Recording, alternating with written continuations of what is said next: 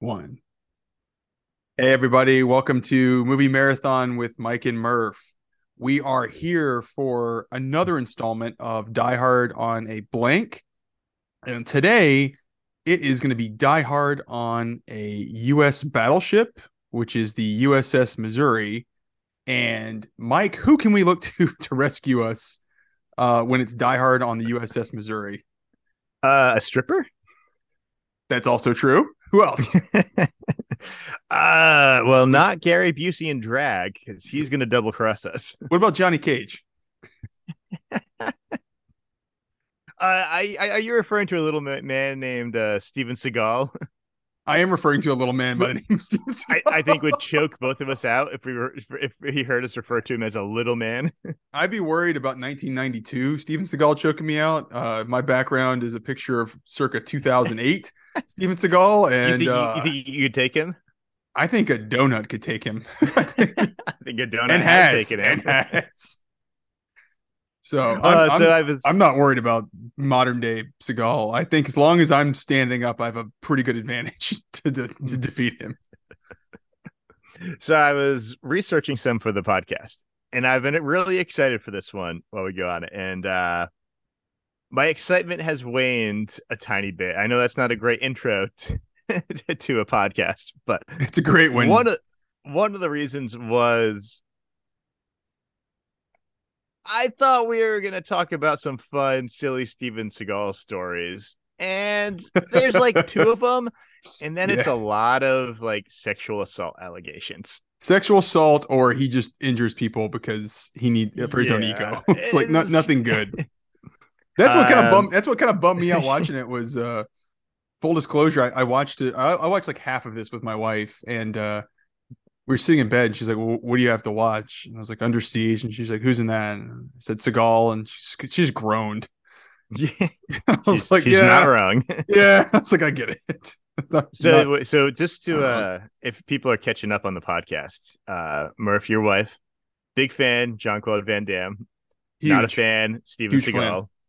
All right, I, all right. I'm not sure if it's specifically isolated to the splits that Van Damme can do, or if it's the lack of Van Damme ponytail that also works.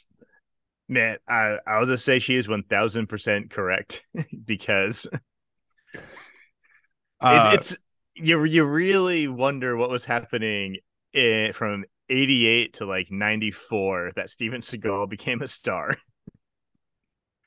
well, I think we're going to talk about it a lot, and I think my look. Hey, I'll jump to the ending a little I bit don't here. think we're gonna figure it out.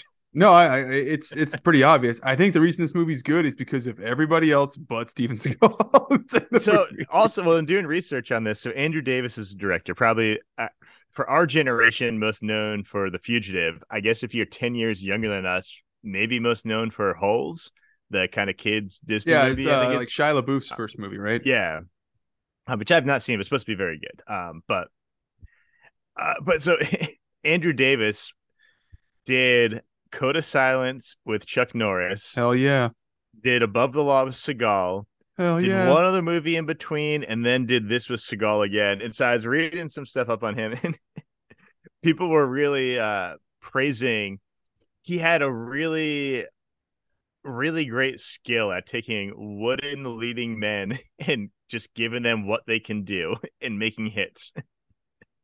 And Not I wrong. credit him. Seagal's in 41 minutes of this movie because I think the director realized like I have Tommy Lee Jones and Gary Busey and Colm Meaney. Like I'm only making Seagal do what he can do.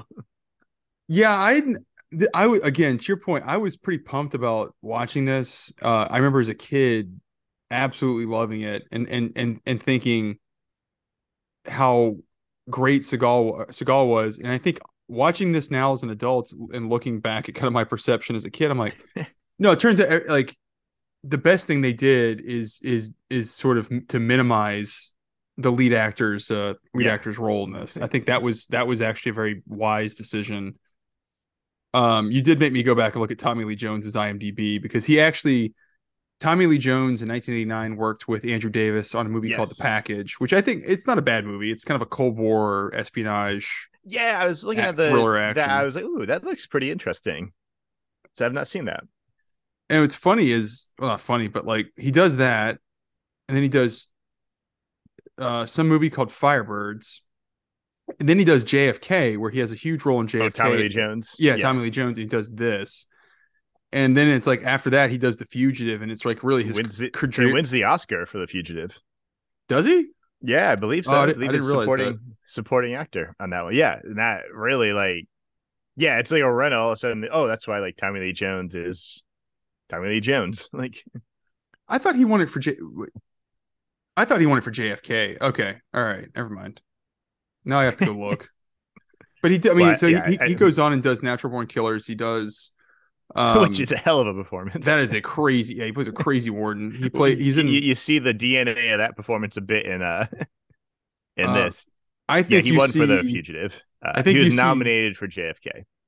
Okay, that makes sense. I mean, he was good in that, and then I think there's a lot of DNA. And you and I watched it. We haven't done it for the podcast yet, but The Park Is Mine. There's a lot of that kind of crazy energy in this as well for his character Yeah, Stranix. he's someone that I think we came of age or were introduced to him at a time where His career was taken off. he was taken off and it was just like, oh, like he won an Oscar. Like, oh, he's a good actor. And so you just like, you're just in your head, like, oh, Tommy Lee Jones, he's always great. And it's funny to revisit some of these performances and be like, oh man, he's going big. Like Well, he so is just going for it. 3 years after this, he plays Two Face, and he Yeah. is really swinging for the fences in Two Face. In the best Batman movie. Yeah, Batman Forever. Sorry, Batman Forever. I think that was the introduction of bat nipples. So obviously that's the best Batman. But I mean, he just has really good steady work after, like, from like 1994 up until Yeah, like 2020. I think he's retired now, but yeah, he just became a guy that was and was like, oh, Tommy Lee Jones is in it. Immediately let it something credibility as well. yeah, it's like, and I'm looking again. Wow, we're going really deep on his IMDb. I really liked him in Captain America. He kind of has this cameo of a colonel. He's fantastic in No Country for Old Men. Yeah, I think really helps make that movie along with Javier Bardem.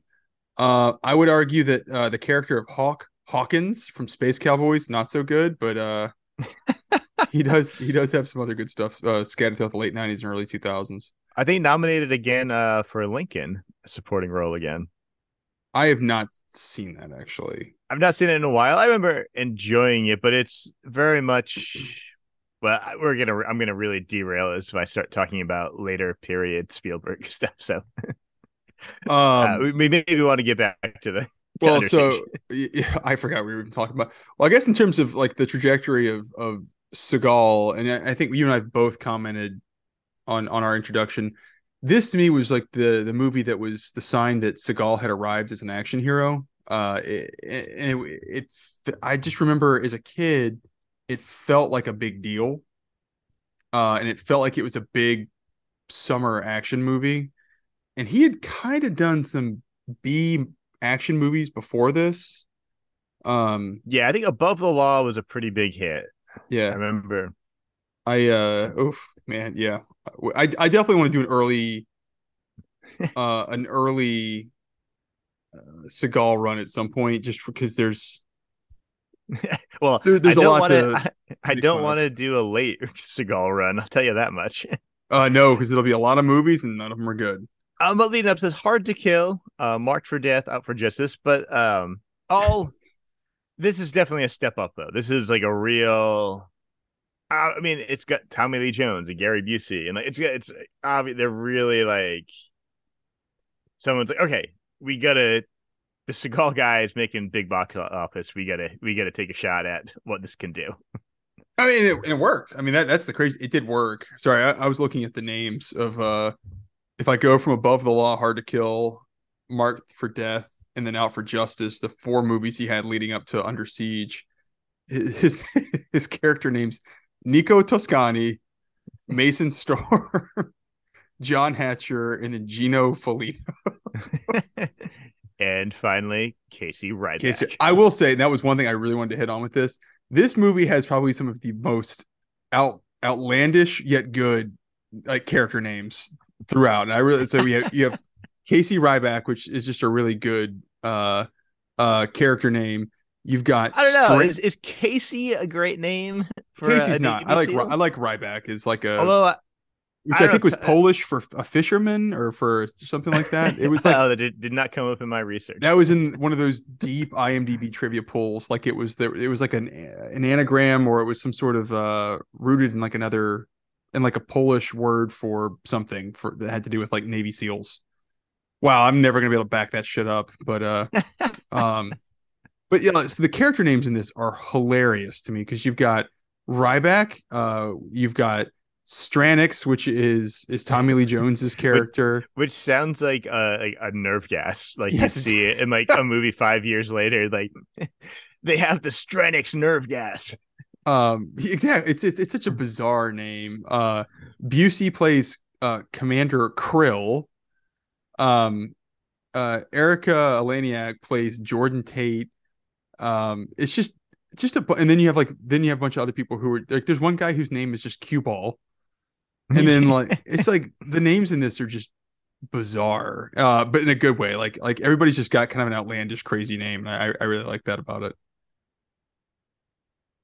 I agree. I agree. Yeah, Um, yeah, but yeah, so this was a big hit, especially for Seagal. Comes out in '92 after we just talked about the four sort of you know solid but building his resume action movies yeah. in the late '80s, kind of early '90s. Like He got they got a budget for this for 35 million, which felt like a lot for Seagal. yeah, this is a real like we're taking a shot And he's a on this producer, guy. so they were putting all their eggs in one basket with this one, and then it did about 157 million Yeah, I mean, worldwide. obviously made a That's sequel, huge. so yeah. Yep, and that was a fantastic sequel. We should actually cover that after this. I have actually a lot more memories of the sequel because It was on TV. around when my family got HBO would have been like a little bit after the sequel came out in theaters. So like that I watched Under Siege 2 so many times on HBO as like I don't know 13, 14 year old. I remember it being on. My grandparents had HBO, and I remember watching it a lot because Yeah, it it was on a was ton, yeah it was.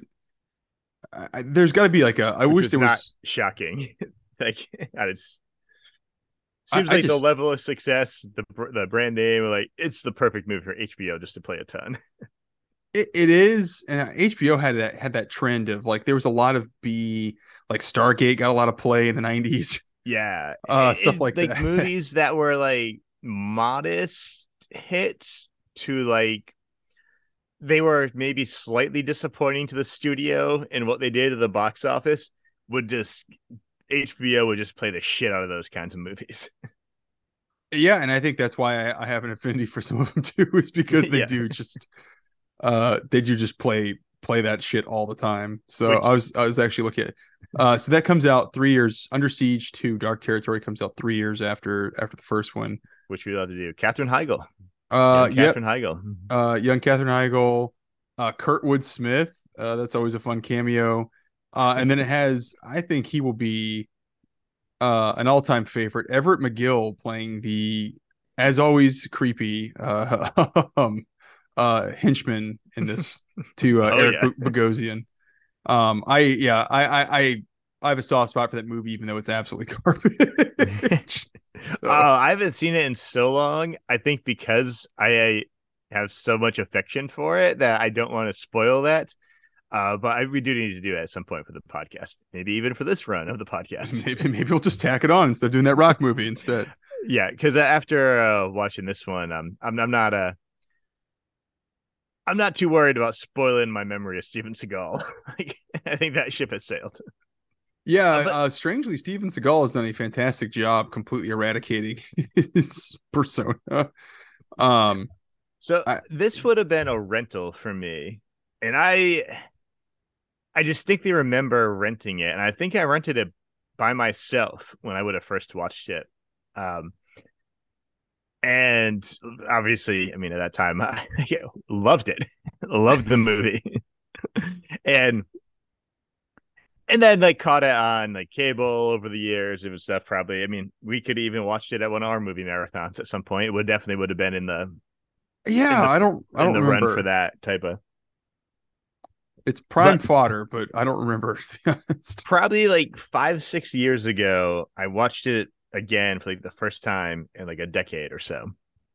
And going into it, I had really low expectations, Why? and because Does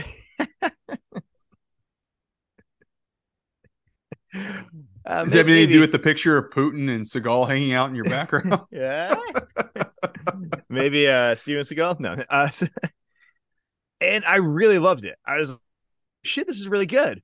And what I really remember is the Tommy Lee Jones kind of performance as the villain, and like, oh, this movie's got a lot going for it. Like, and going into it this time, I had those expectations, and I was a little disappointed in it. But that's a roller coaster I can go on. I do it a lot with Bond movies, where say it's like you only live twice, and I've not seen it in a while. And the last time I watched it, I was like, it's an okay one. And I watch it, I'm like, oh man, Tiger Tanaka, this is great. I love it. And then like Oh, a two crazy years dubbed goes, over Japanese guy. Yeah, let's go yeah. for it.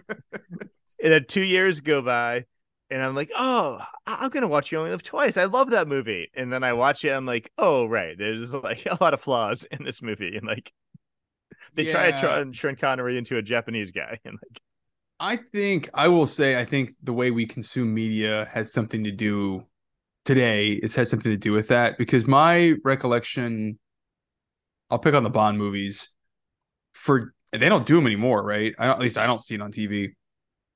For like 20 years, every year at least one channel would do a Bond marathon and they had the yeah, rights especially to. around like Thanksgiving or something. Yeah, Yeah, they would. Yep, and yep. that was kind of Not my how I remember not as watching a lot much of them. anymore. Yeah, And that was always like it made it kind of like an event and I was always like, okay, great, I will make time to sit and watch a bunch of these because yeah, and usually like once you kind of get into like the Roger Moore ones, you can just burn through them and they're all a lot of fun.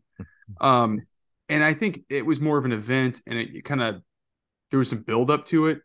I think to your point, watching classic action movies has that same effect of if I watch them too much, you see too many threads and too many flaws within them. And I think if you can have some distance, that's what makes some of these more enjoyable. yeah. And And it also it helps so much if you stumble upon it. If yeah, like you flip, if you go on like Netflix, and it's like, and you go to like the just added, it's like, oh man, they just added Under Siege, and you're like, I had 2 hours to kill. Yeah, let's do it. Versus, oh, I am going to watch Under Siege. Like it's I'm going out of my way to rent it or buy it, yeah. and I am going to make sure I watch the entire thing. That's a quick question I have. Did you own this, or did you have to rent this or watch it on a streaming service? Oh, I own the 2-pack DVD of Under Siege and Under Siege 2. Excellent, Do not worry. excellent. Well, we'll talk about it later. I do want to talk about in the 1990s some problems that happened with the medium through which so many people watched this. We should definitely talk about that later. But yeah, so my intro with it, I think I saw it on cable initially. I may have seen it on HBO one night at my grandparents' house. Again, my grandparents had HBO, my mom didn't, and I want to say I definitely have a. This is a weird story. I definitely remember watching Hard to Kill with my grandfather, and it was on HBO in the middle of the day, and it was the part Okay. where it's like the beginning of the third act where Seagal That's the one where he's Mason Storm. he's Mason Storm and his wife Okay, so his okay. wife at the time Kelly LeBrock is in the movie as his Yes. love interest, which I feel bad for Kelly LeBrock because Yeah. they were married, which is crazy for her. I feel bad just in general, and I like Kelly LeBrock. And I remember there's a scene where Mason Storm is like out of his coma. He's done all of his training and he's like meditating. And Kelly LeBrock comes in and they start hooking up. And I'm like probably maybe I'm not even sure I'm 10. And my grandfather's literally, it's like 1 in the afternoon. My grandfather's just watching it, like, yep. And my grandmother's just like, turn this the fuck off. Like, you can't watch this. And he's like, oh, like what? Like, who cares? Like, no big deal. So that was like my I'll, intro to Seagal was what I remember so much from that that movie, the intimacy scenes. Seagal is really aggressive on going for the boobs. He is yeah, hardcore, if just feeling up the actresses he's paired with. And it's like, this is quite the move there, buddy. turns out foreshadowing for how he is as a human being. Yeah, so in my research on this one, I forget the actress. Well, Pamela Anderson said I think, Yes, it took was a Pamela pass at her. Anderson said that. Well, no, that he did a casting couch thing to her of like was like, you gotta sleep with me and I'll cast you in this movie because the girl out there, she's gonna do it. And she like walked off and was like, no thanks. And in the research is like Jenny McCarthy had the same story from a different movie and like Yep, yep. just multiple other actresses. It's like, Jesus, Just well, what a fucking I, shitbag. I guess I don't know. Credit to Erica Laniak. Everything I read said that she didn't have any problems, but I think to your point, I think you said it. It could just be that she encountered the same thing, just wants nothing to do with it, and is trying to stay kind of Yeah, downwind of all those I problems. mean, she said in things.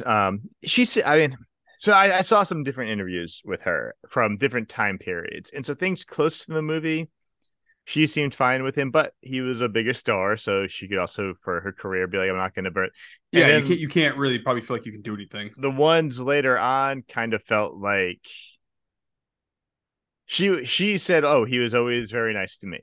He was always a gentleman to me," but also had a bit of a vibe of like I don't want to like this guy's got enough out there on him. I don't feel the need I need to warn anybody about this, and I don't want to get dragged into any of this shit with this kind of thing. But I don't know. That's speculation, No, obviously. I think she was being very Yeah. tactful about the whole thing. And so, speaking of tactful, the director was also read a little bit about it, and he had a similar tactic. It seemed of just he kind of talked about working with Seagal on Above the Law. And it's like, oh, he was a puppy dog. Like we worked in the story together, and yeah, he was more of a star on Under Siege, and that kind of like left it. Did not say specifics, but it was like you could like be like, okay, yeah, so he's just more of a dick to work with.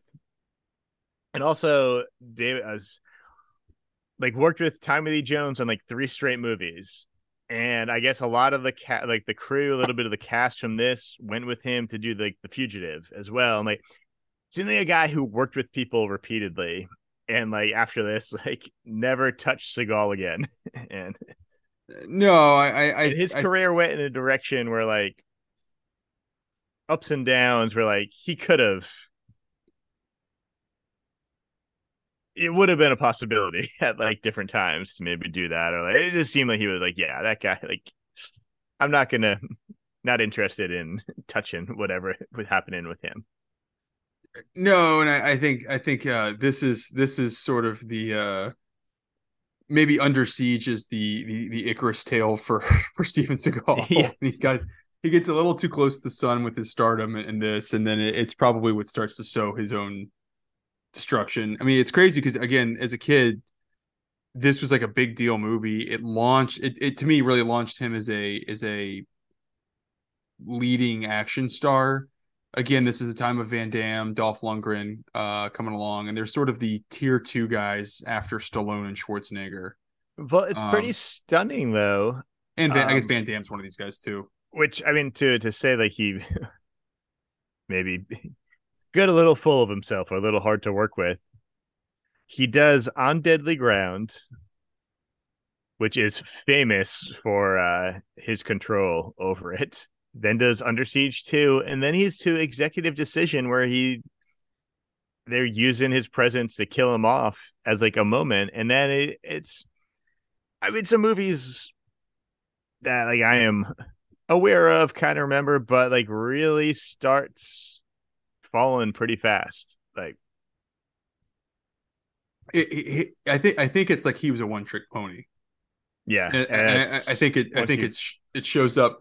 I also think he sort of rises to power at the tail end of the sort of call it 10-15 year run of action movies. right that everyone fell off at that time. Like we've talked about Yeah, Stallone, like that was also a time where his career suddenly dropped a bit of.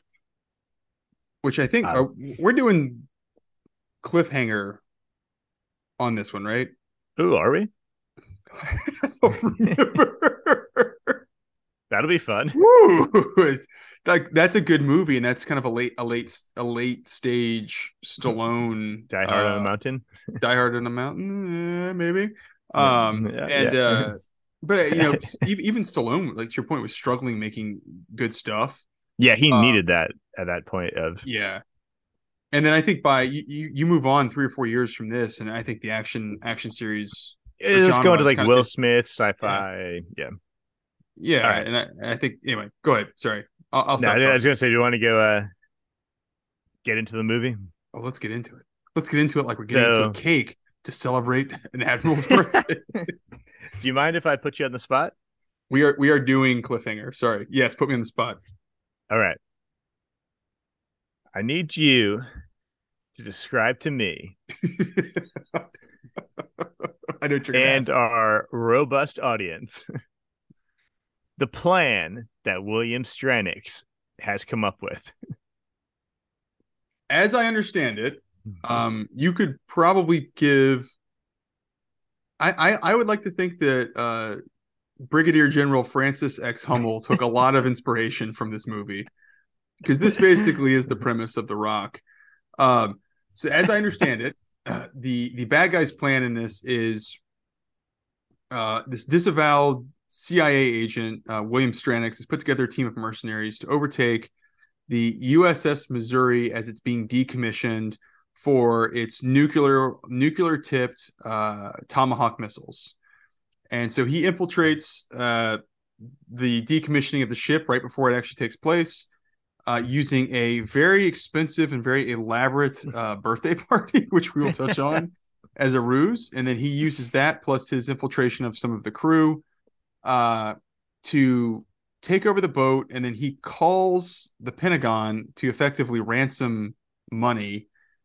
And then, well, now, okay, now I'm already going, I'm already losing track. All right. I think he's either ransoming money from the Pentagon or he's also in the process of trying to auction off the warheads, which he plans to offload from the ship onto a submarine so that he can get paid and still take the missiles with him and escape basically undetected from the U.S. Navy into the middle of the Pacific Ocean. That's my understanding of his plan. Yeah, he's definitely selling those missiles to whoever would be interested. I think it's And implied in this. It's like insert year Iran. 1992, It's whoever. Iraq. Yeah, It's something like North that. It's Korea. Like, yeah. yeah. There's like three But countries that were like, okay, at that time we're okay to just completely shit on in the movie, and that yeah, was probably those countries. that's pretty good. That's pretty good. Um, the one I other question I was struggling to describe Casey Ryback, mm-hmm. uh, former Navy SEAL. Some shit went bad in Panama. What is his relationship with the captain of the Missouri? It's definitely sexual. It's possible. No, I was Explain actually why one. he's so bitter. It is. He's bitter, but he's very protective of Casey Ryback. That was the one thing that didn't make any sense to me. And I don't know why. I'm sitting at work thinking about this, which probably tells you I need to get out more. Um, is Casey Ryback is like this legend in the special forces community that everybody in the Pentagon knows who Yeah. he is. There's Like the admiral knows who he is. He's very revered and respected by the admiral, even though he kind of talks back and he's kind of a dick. And he doesn't show any respect for any of his superiors other than like the admiral. And so it's just funny that the big reveal for uh Gary Busey's Commander Krill is to find out that this guy that nobody's letting him mess with, even though he's like the lowest rank on the ship, is actually some sort of special forces commando that Right. has this crazy long resume and reputation for how good of an operator he is. And it's like, Who literally everyone at the everybody knows Pentagon except like Busey. knows. Yeah. Yeah, it's like, okay, all right, I guess we're gonna do that. So, Yeah. So the backstory on Casey Ryback is he was like the greatest Navy SEAL ever. which is And but some which is a rank you can earn. yeah, yeah, yeah.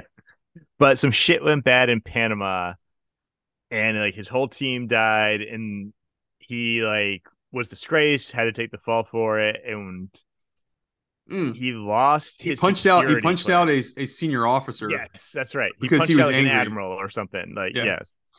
And so he lost his security clearance. So the only rank he could get was like a cook or like something else. But he took the cook job so that he could get out his like 20 years of service to get his like pension. But Yeah. the captain knows all of this and so like protects him and like treats him really well of like, no, I respect what you did. I get what you're doing. We're gonna help you out. For some reason the captain doesn't tell the XO any of that. And the XO doesn't just know it from also being in the Navy. That's what I don't get. Why wouldn't you tell your second in command? Like it's all security clearance. It's always like you can't even say this guy was a Navy SEAL before. Like that's how like I, sensitive the I missions were. I do know there's some sensitivity around some of that when you're an active special forces member. But I agree. It is it's weird that the movie kind of wants it both ways. Of he's Yeah. revered and nobody and everybody knows Well, who he is, but he's we've also a we've been nobody. talking about James Bond. It's the James Bond phenomenon. Yeah, it's okay. Oh, When James Bond, the most famous secret spy in the world, but he can also go undercover and infiltrate and he things like changes his last name to things like James St. John Smythe. or like James Stock or yeah, yeah, or um, James Brown. God, I need to start. I need to start. I gotta start using like those as like screen names. It's just bad James Bond cover names that are like one letter away from actually being his real name. Which actually James Stock and James St. John Smythe are names he uses in the same movie. They are. They're both in the View to Kill. They That's were fantastic. man, they were tapped out of ideas. That one. Yes, they were. They were scrambling. Cubby Broccoli could not make enough spaghetti to make everybody get their creative juices flowing. I'm really glad we're slowly transferring just to being a James Bond podcast. Arguably better than this movie.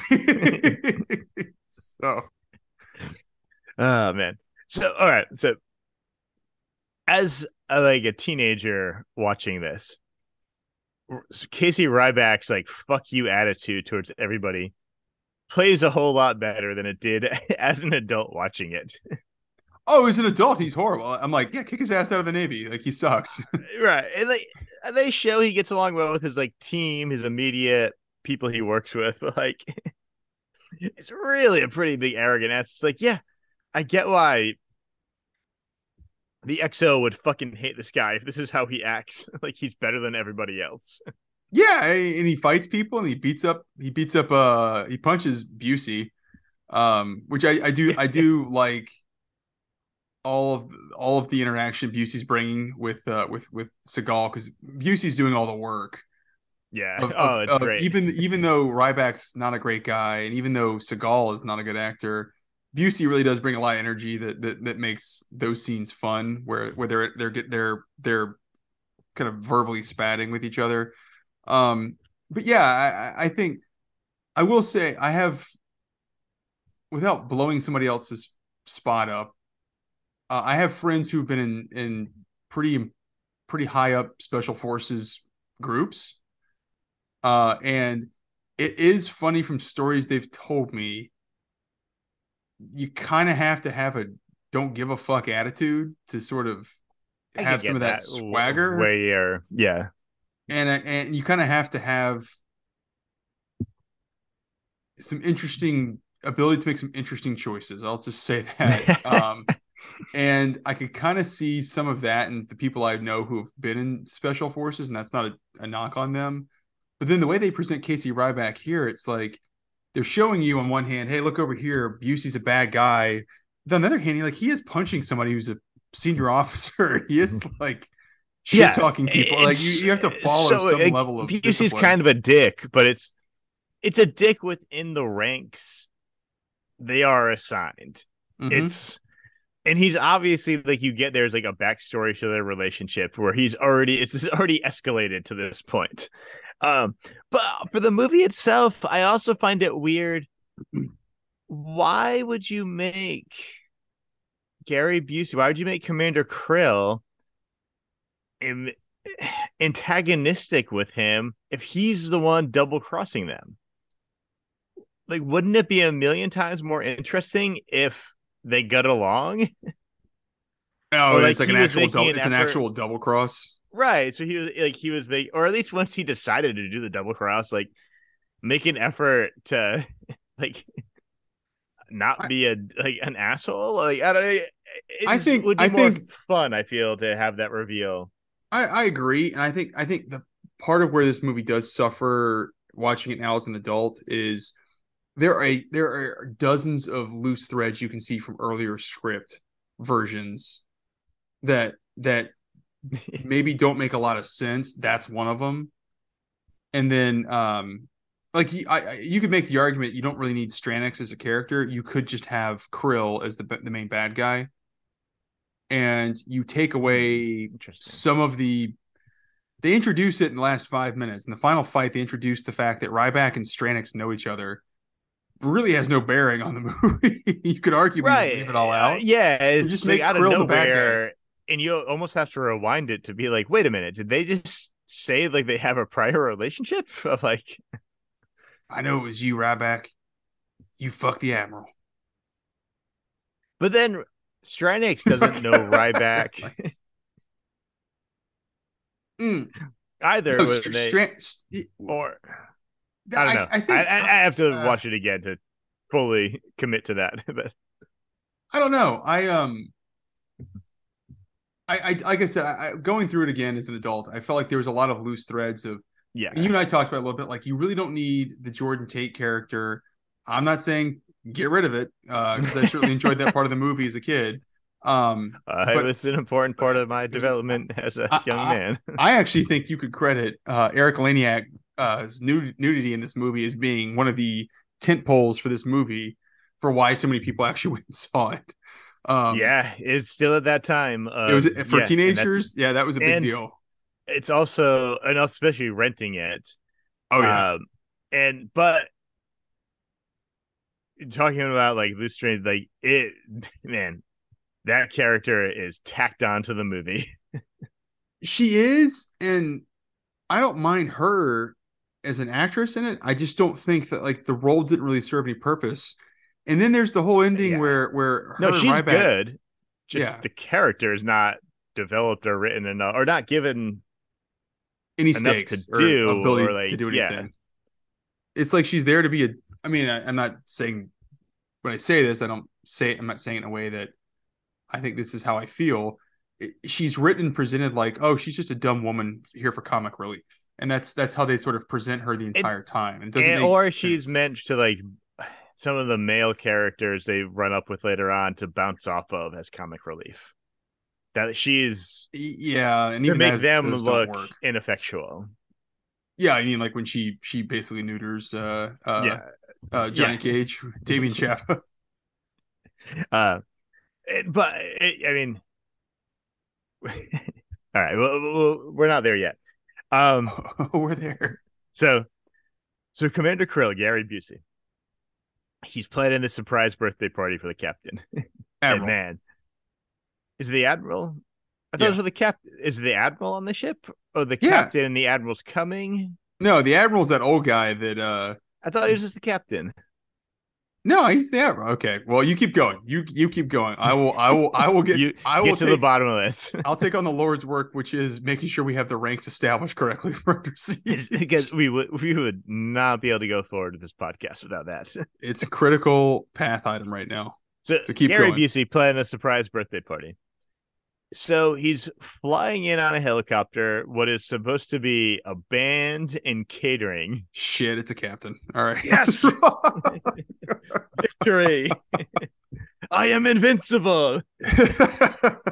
Fuck. All right, keep going. Uh, so for the captain's birthday, no.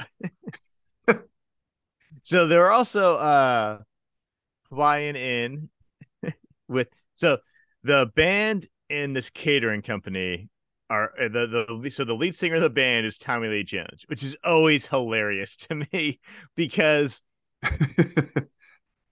go as his career goes on from here, no one seems less likely to be the lead singer of like a 70s styles rock band than Tommy Lee Jones. Like it just always is very funny to me. I actually like Tommy Lee Jones in that part because Oh, he's he's fantastic. bringing some crazy fun energy in it, and I just Oh think it's yeah, like oh I definitely. really like that part of it. He seems like he would be a fun hang, but I also don't think that's indicative of what Tommy Lee Jones is actually like. No idea, but just other roles he's played, like him playing that was supposed to be like this partying rock star. Um, it's kind of funny. It just is like, yeah, this is not who this guy is.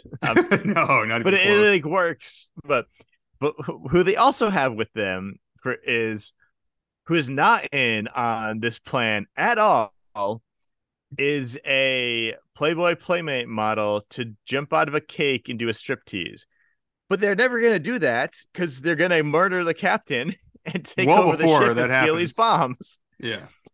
And so it seems they're bringing her along for the 12 minutes when they disembark the helicopter and all the men get really excited to see an attractive woman. And then Tommy Lee Jones drugs her and she passes out in like a storage room. I actually thought about this, and I don't. I'm gonna counter your point. You're not wrong. It does come off as weird. If you think about it though, it's probably pretty smart because it's probably Gary Busey and Tommy Lee Jones using her as a total distraction to get all their guys on the boat. Because what you don't pay attention to when she's getting off the helicopter Is is anyone all else? the brooding, menacing waiters that look like And that they're hired I did killers. have the same thought. I thought So yeah, I don't think you're it's wrong. not unreasonable with this like boat of men who have been at sea forever that this will buy you cover to do this. And it worked. It is no threat, and it did work. If there's no Casey Ryback, it would have worked. Which also though, so Gary Busey talks to like a couple people because he has to get clearance for this helicopter to land, and only the captain's supposed to clear that. And so guys like I got to tell the captain. He's like, oh, it's supposed to be the captain's surprise party, and then the captain confronts him and whatnot. But so one of the guys he's talking to though, he's like, look who else is coming. He pulls out like a Playboy and shows him, and it's the same Playboy that Kevin McAllister pulls out of Buzz's trunk in Home Alone. Yeah, and it's That actually must have been a big issue around 1991, 1992, or which I think, if I'm not mistaken, it's the July 1989 issue of Playboy, which is the issue that Erica Laniak was actually in. wow. Um, which you can buy right now on Amazon for $40. I was googling that right as you. No, yeah, it's July of 1989 is Erica Laniak. $40, huh? You can buy it Wow. on eBay though for the low price of $17. Wow. So, All right. There we go. um, God, this is hilarious. Sorry. Anyway, I got distracted by something that I shouldn't be looking at right now. By putting Um, your by doing your buy it now for $17 yeah. for the July 89 Playboy. No, I'm actually selling it. That's the problem. I'm the seller. So I'm trying to get rid of it because it's distracting. Is it one of those listings on eBay where it's like you have 100 copies of it and Pretty much, yeah. you're just buying one of them? I've actually been selling and sending out fake Erica Laniak headshots for about the last 10 years. That's how I've been making some. That's how I'm going to put my kids through college. Is that side hustle? So, no, look, I like the elaborate plan. I mean, it is silly, but I do think it like I was thinking about like what you said. Does it make any sense? Yeah, probably not, but it also does give them a good entry of okay, they're plausibly distracting all of these military or these Navy guys that've been stuck on a ship, and it's a good way to sneak a bunch of guys on. And the thing I thought was funny was none of the stuff that Busey's setting up for this party. The captain is like 75 years old. Like he doesn't want to do any of this shit. Like, hey, how do you want to do the birthday party for the 75-year-old man? We're gonna do a rock band and strippers. And it's like I'm pretty Yeah. sure you're not planning this for the captain. Also, the rock band performs a number. Yeah, So when they were interviewing these potential mercenaries, they had to also look for the skill set of like, okay, we need a bass player, we need a drummer, we need a guitar guy. Like, I think anyone able to do keyboards? to Busey's credit, he really does literally plan this movie out to the point that or this party out to the point that if he really had to do cover for it, I feel like they could do a couple hours worth of like fake party stuff before they actually pulled off this coup. So props to Commander Krill for really buying in on the whole subterfuge of this. I'd like to think they were like 50-50 if they were going to do it or if they were just going to do the party. Do you think that like Stranix made him pay for the stripper or pay for Jordan out of his own share of the potential earnings from this? With from the missiles you're selling for like I'm telling you, 20 or 100 million or I'm telling you, something. Stranix, we got to do this, otherwise they're never gonna buy it. Or do you think just Gary Busey was a big fan of that Playboy and That's they a like hundred. That's a and he hundred percent like we're possible. saying they shoehorned this into the movie, but he actually Krill shoehorned this into the plan. It's like, guys, we can get Miss Playboy 89 July. We got to do it for the plan. And I think that's what why? I like about Gary Busey was I haven't seen anything of his pre probably early '80s, but every role he's played, I feel like you're getting about 85% Silver just Bullet. Busey. Yeah, like Silver Bullet on where he plays the sort of semi-alcoholic Uncle Red. I Yeah. think anything you see past that, like that point, you're getting like 85%. That's just Busey. That's just the guy. You're not getting any acting. You're not getting a character. It's like Well, I always wonder, you're getting is he part just being him. cast because they're going to ask him, like, we want you to go big, do that big Gary Busey thing? Or like, when did one thing turn into the other? Where it That was like, that well, was what they I was going keep to ask. asking me to do this, so this is what I do. Or it's like, yeah, in I this one, they definitely ask him to go big.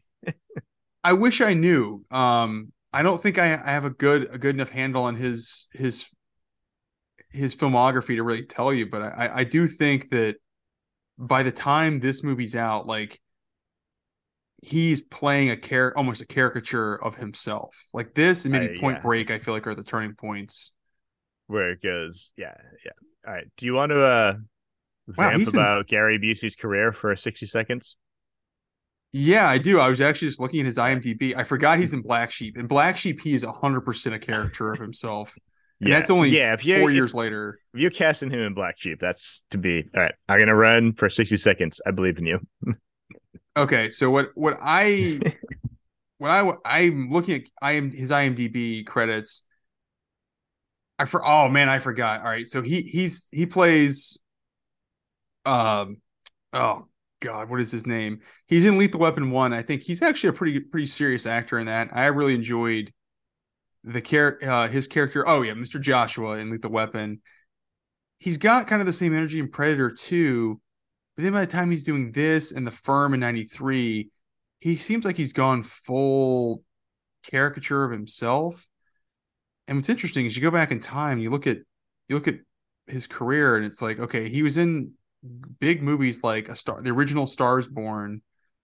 He's in Thunderbolt and Lightfoot, which is a great movie. And then he at some point just seems to fall off the wagon as an actor. And everything after about 1992 or 1993, he's just not good in. So I don't know. It's a shame that his career and like his personal life didn't just have a better trajectory. Because I think that's part of what drove him off the rails. Is I think he was having around the early '90s, he was having a lot of personal problems with substance abuse, and I think that's probably part of what made him maybe difficult to work with, or made him into the caricature of what Gary Busey kind of became. Because he had a good career. He still had a good career, and I actually forgot he was in Fear and Loathing in Las Vegas, which I don't remember what role he's in that. Man, and Silver Bullet, love that. And I think Well, Big Wednesday was like one of his breakout roles. I've not seen it, but I've heard good things about it. all right, I'm back. I'm back, Um, baby. no, no, but what you're talking about, I wonder if it goes into what we talk about with like action movies, kind of hitting that stride. If he kind of became a reliable guy for like Lethal Weapon, Under Siege, Point Break, and they no longer are making those movies, and so they kind of I moved think it's away I think it's that. from roles where you would want someone to go so big like that. I think it's that, and I think he did have substance abuse problems, and I think that contributed to it. And I mentioned, I think while you were away, I watched it a few months ago, but Thunderbolt and Lightfoot, and I really like that movie. And I was trying to think, like, I don't remember who he is in that. Like, I don't remember his character, but he was in some important and kind of big movies, across the But late I '60s and believe his big '70s. was his the Buddy Holly story played Buddy Holly. I think Yeah, was you're the right. Yep, big breakout for him. you're right. You're Um, right. But then it's just weird how his career just never seemed to really take off. It's a shame. I mean, you could argue it did. I mean, he's got. I mean, doing a Eh, Lethal Weapon, Predator 2, Point Break. I mean, I think like movies we all remember and know, and they holy shit, I forgot he was in Rookie of the Year. yeah, I've not seen that. I loved that movie as a kid. What was his role in? He he was Chet Stedman. He was just a player on the team who was kind of like a mentor to the Not Chet kid from Stedman. American Pie, who's That the is the kid from American lead Pie. in You're that right. movie. You're Yeah, right. Um. Well, yeah, I think it's a shame to me that Busey's career didn't. He's great in this. I really enjoy him in he this.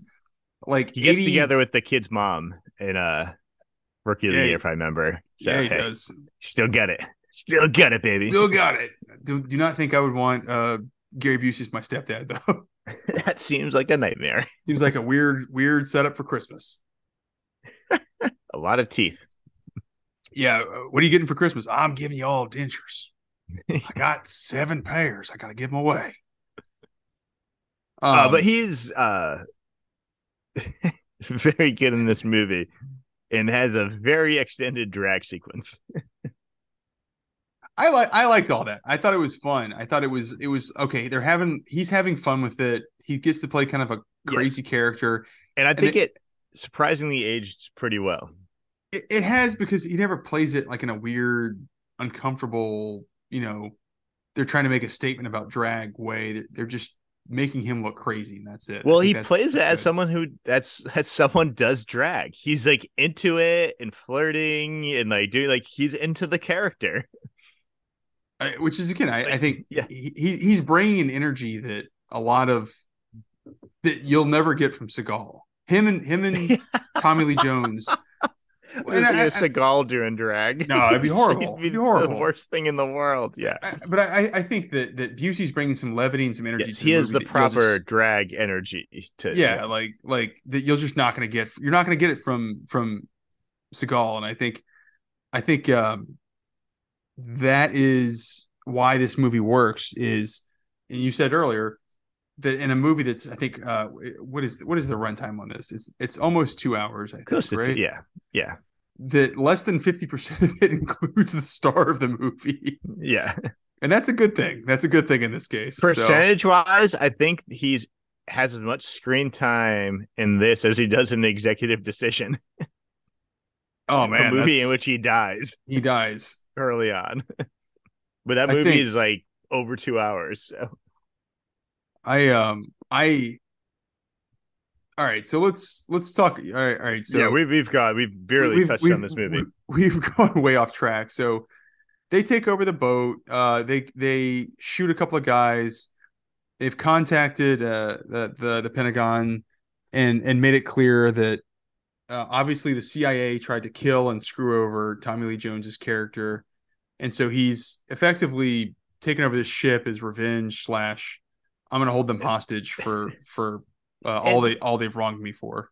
and Krill's motivation just seems to be largely He the got captain he got dicked treats over for Ryback well. yeah he got dicked over for promotion and he's like Like, okay yeah, it well seems I gotta pretty petty for the level of this betrayal. yeah I don't know I think they're trying to set him up as a he's crazy, he's unhinged, and he's unpredictable, and that's probably why his motivation is Yeah, revenge as well as like he's just demented. Busey plays it where you believe this guy would do this. Certainly, it's more like getting down and drilling down to the writing of it to question it. It's a Busey sells it certainly. So, hey, I want to talk about because they seem to try and highlight this a couple of times, and this is one of the first movies where watching this, I finally realized it. Let's talk about the what would you say the fitness level overall of Seagal is in this? Because after Krill takes over, Ryback's been locked up in the freezer by one of the deputy marshals that we'll see in The Fugitive next year, a year after this comes out, Yeah, doing a terrible Southern accent, and he gets locked in there and then has to fight his way out. Um, when they go to the scenes where Seagal's in a tank top, and I'm not one to talk, but what level of fitness would you call Seagal? like you and me. Yeah, or worse, because he's our Yeah, age. Oh fuck! All right, he is our age when he made this, and I look at this and I'm like, no, that guy is and like it 47 years feels old. like it. Yeah, I mean he's like in the same shape I am, Yeah, if not worse. And it's just funny because they do have some scenes in this where it feels like they're trying to do fight sequences, which is what Seagal was supposed to be all about. And it does feel like they slow it. They either it's too slow or they are purposely doing special camera cuts to try and work around all of his there's just a lack of lot of ability. him moving his hands like really quickly in front Yeah, of him, and then like shit happens. yeah, And I get like that's supposed to be. I mean, it's Aikido is what he was yeah. known for, Aikido is his and sort of so he main like supposed discipline. to do some hands in, like throw people, like so. I like is a little bit. That's just what he did, but as an adult, there are times it's like I don't know if I buy this guy's taking on this like 20-year-old Navy guy. I would argue the entire final fight between knife fight between Tommy Lee Jones and Seagal is basically just a big slap fight. Oh, it is. It 1,000% is. But I think if you're willing, so I think I was because we were doing it for the podcast, I was watching too closely. I think if you just like throwing this movie on and not worried about like you're taking notes, you're gonna have to talk about it, and just willing to roll with it, It's I probably more think those fun. probably do still play a little better. Like they're not like they're good enough. Yeah, well, as a kid it worked, and as an adult, when I'm actually trying to be more mindful of these things, it doesn't land. It's all sort of like, well, this is silly. Like this Right. doesn't. But it's also no more ludicrous than Harrison Ford in Air Force One. Like Uh, yes doing and no. anything he does. I listened to that episode today. I will say we do hit on it. I think it's more indicative of the age of Harrison Ford when he shot it. Well, His that's go-to fair. move in He's that supposed to be the is president and like yeah. well, he's the president, but he's also a Who's Vietnam not veteran, a and he's like a not a Medal of Honor Navy winner. SEAL. But yeah. He's not, but Harrison Ford's go-to move in that is to just whip his body at people, and use that as like a blunt instrument. And I think to me, I'm like, yeah, that lands. Like I get that. That would probably be what I would do if I were in that situation. And so I think So that works better here compared to Seagal, like no triceps, skinny armed Seagal. yeah, it's arms. Sorry, the tank top is Like funny for a because guy who's supposed to be like for peak what this physical era shape. is of movie making, like the arms are Oh, not like ripped. Like I'm curious. Like so, now that makes me curious. Like so, let's see. Like any other action guy from this time period who has like muscular arms. So Seagal is 70 right now. I'm gonna look up in the same period. Let's see. What We're at a time you're getting like Schwarzenegger, you're getting Stallone, Schwarzenegger the year like, before. or you're like Bruce Schwarzenegger's Willis is supposed to be more of an everyman, and his arms are like 3 times as thick as Seagal's. Seagal looks like he just does zero. And I have not been to the gym in a long time. I have done a terrible job of keeping myself in shape. But in '91, the year before this, T2, and Schwarzenegger's still ripped. Stallone does Cliffhanger the year after this, ripped. Yeah, To your point, Bruce Willis does. He plays kind of an everyman in Die Hard 3, and that's 2 years after, 2 or 3 years after this. Still looks like he's in pretty good shape. It's just like it's weird. It's funny to me how out of shape there's Seagal is in muscle. this. Yeah, Yeah, it's like yeah, no, there's just it's like dude has never been in the gym, and yeah. that's coming from a person who sporadically at best works out. So But okay, so they have him in his skinny arms locked in the meat locker.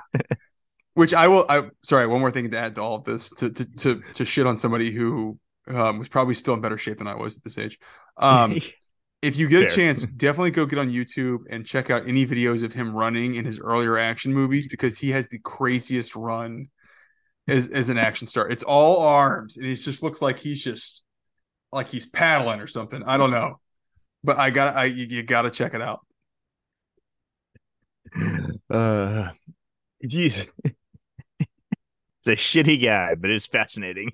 I think that's what attracted Putin to him was the The running, the running. He's like that guy. That's the he guy. gets it. He gets it. We need him for the new world order. Oh God. Wait, are we gonna get killed by Putin if we release this podcast? Probably. Fuck. He took it pretty well. All right. All right. So he's locked in a meat locker. Yes. So Busey locks him in a meat locker after insubordination, and he leaves this like lowly new guy to like guard him. And so this guy's eventually like radioing him, like, basically like, hey guys, it's been like an hour or two, like the cook's still locked in the meat locker and it's kind of asking to get out if he can. And like maybe we gotta do something. And like and so Tommy Lee Jones and Gary Busey are like, what the fuck is this? And like so they send guys to deal with it. But of course this is when Casey Ryback has developed a plan. So do you remember how does he lure them into the meat locker? Are they letting him out? No, I think the way it happens is I'm trying to find the guy's name. I'm trying to find that because his name it's one of the agents from Fugitive? The Fugitive, and I'm trying to find what his name was. And he's an interesting kind of fun character actor, but in this Newman. He plays Newman in The Fugitive. It's a guy named Tom Wood. And so he radios in saying, "Hey, I've got Ryback locked up in the freezer. What's going on up there? It sounds like we heard gunshots."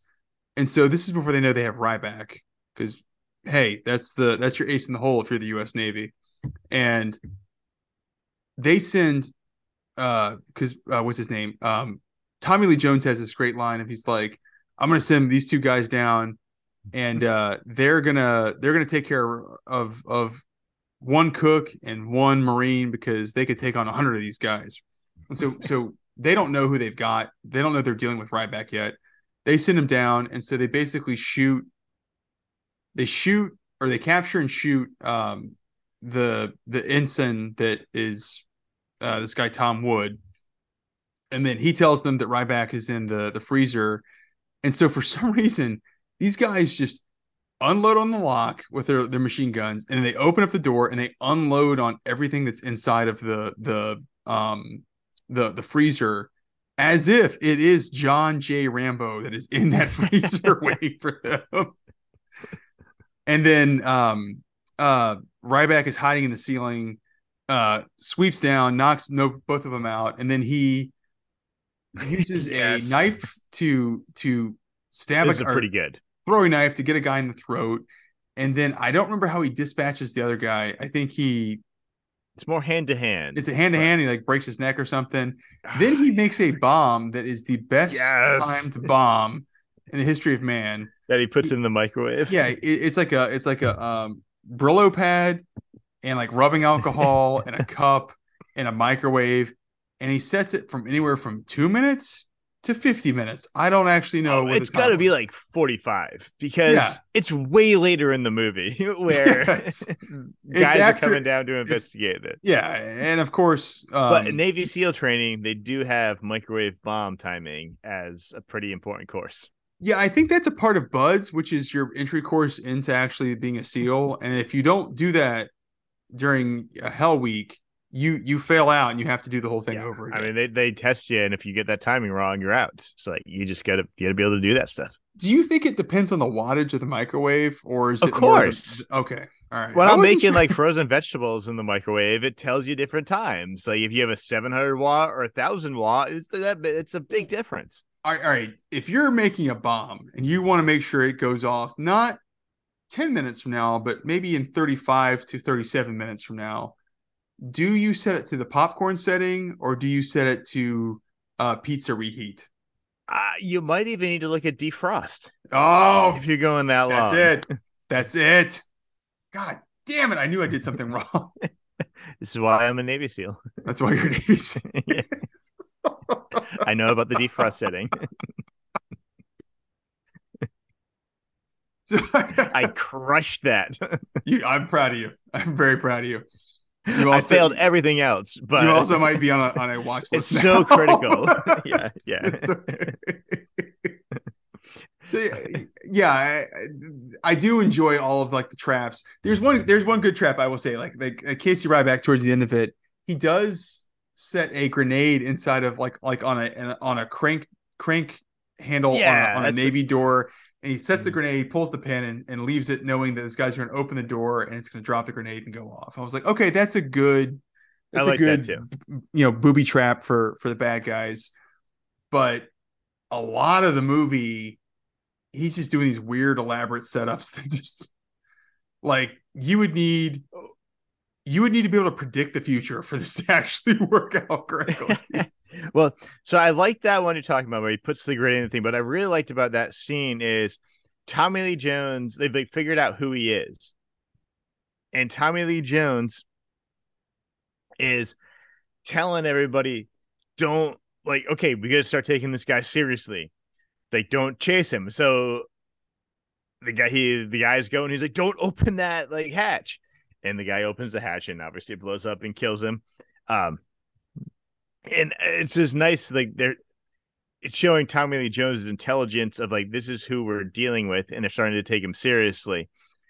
And they run a nice little time of that, and Seagal starts he sabotages like the helicopter they have and starts sabotaging things.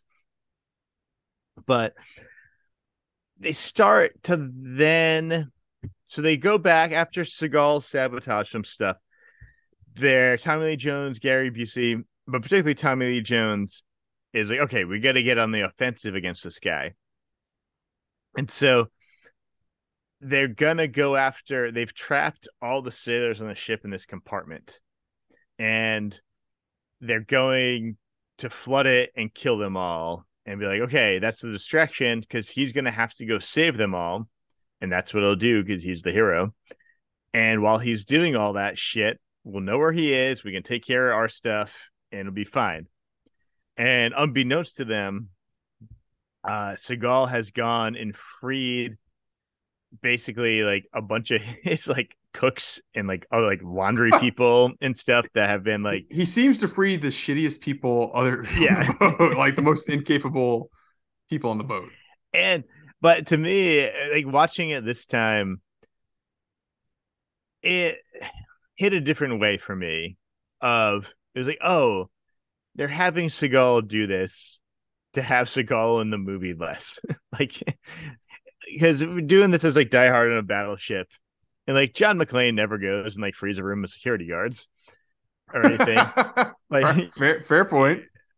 like that Bruce Willis be like super charming screen presence, Bruce Willis, but you have Steven Seagal in your movie, so it's okay. We have to limit as, and so it's the same with like the stripper. They give him a sidekick immediately as soon as they can.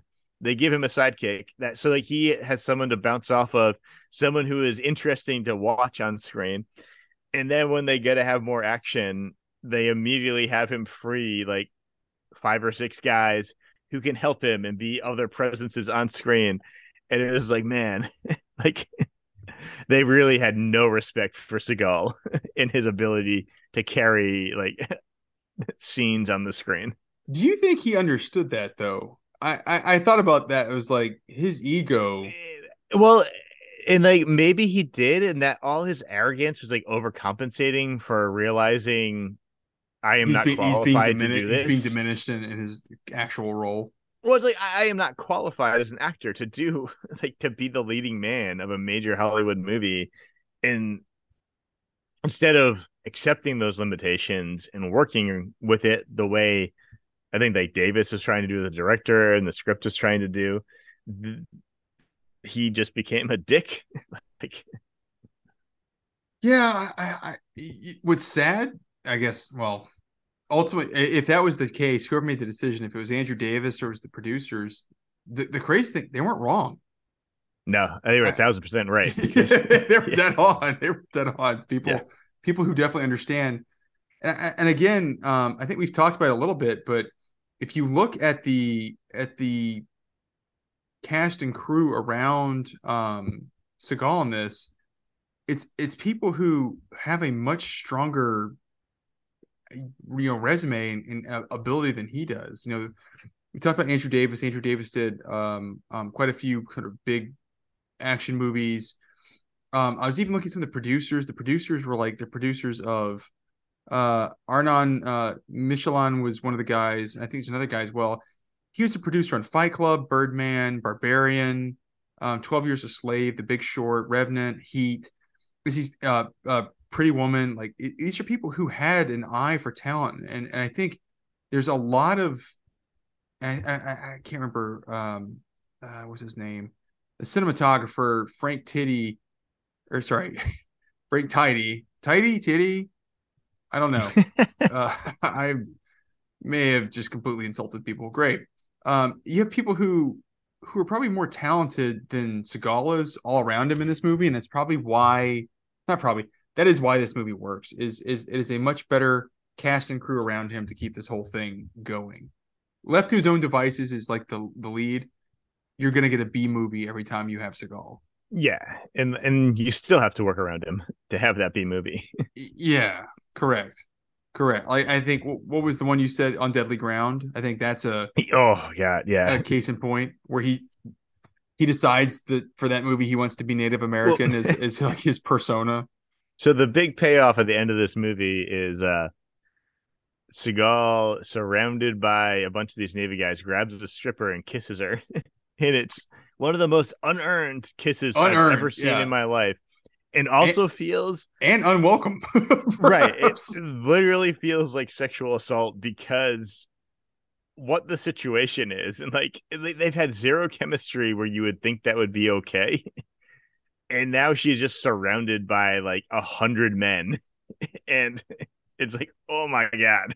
and this that that's what I think they don't do enough to ever watching this as an adult.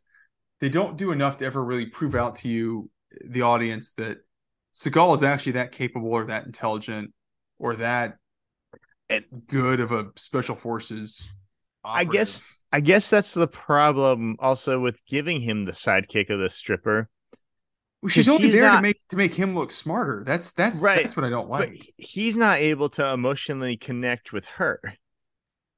And so No, like she's doing all like the legwork to make their relationship work, and like it works okay. Like he saves her, she saves him eventually, and like those all work well. But for as far as the emotional beats of their relationship, like at no point do they feel close because he seems incapable of emotion. and he's just shitty to her for frankly for most of the movie. Yeah, Like all of the stuff that he does that seems intelligent. Like he gets that satellite phone and he's setting it up, and she's like, like, what is that, a phone? And he's like, yeah, it's not a car phone. And it's like, it's like I she's there as a I get, punchline. but I get he's up in a pretty intense situation where like you don't have time to humor somebody. So like I don't mind that so much, but they never give anything for their relationship to ever build.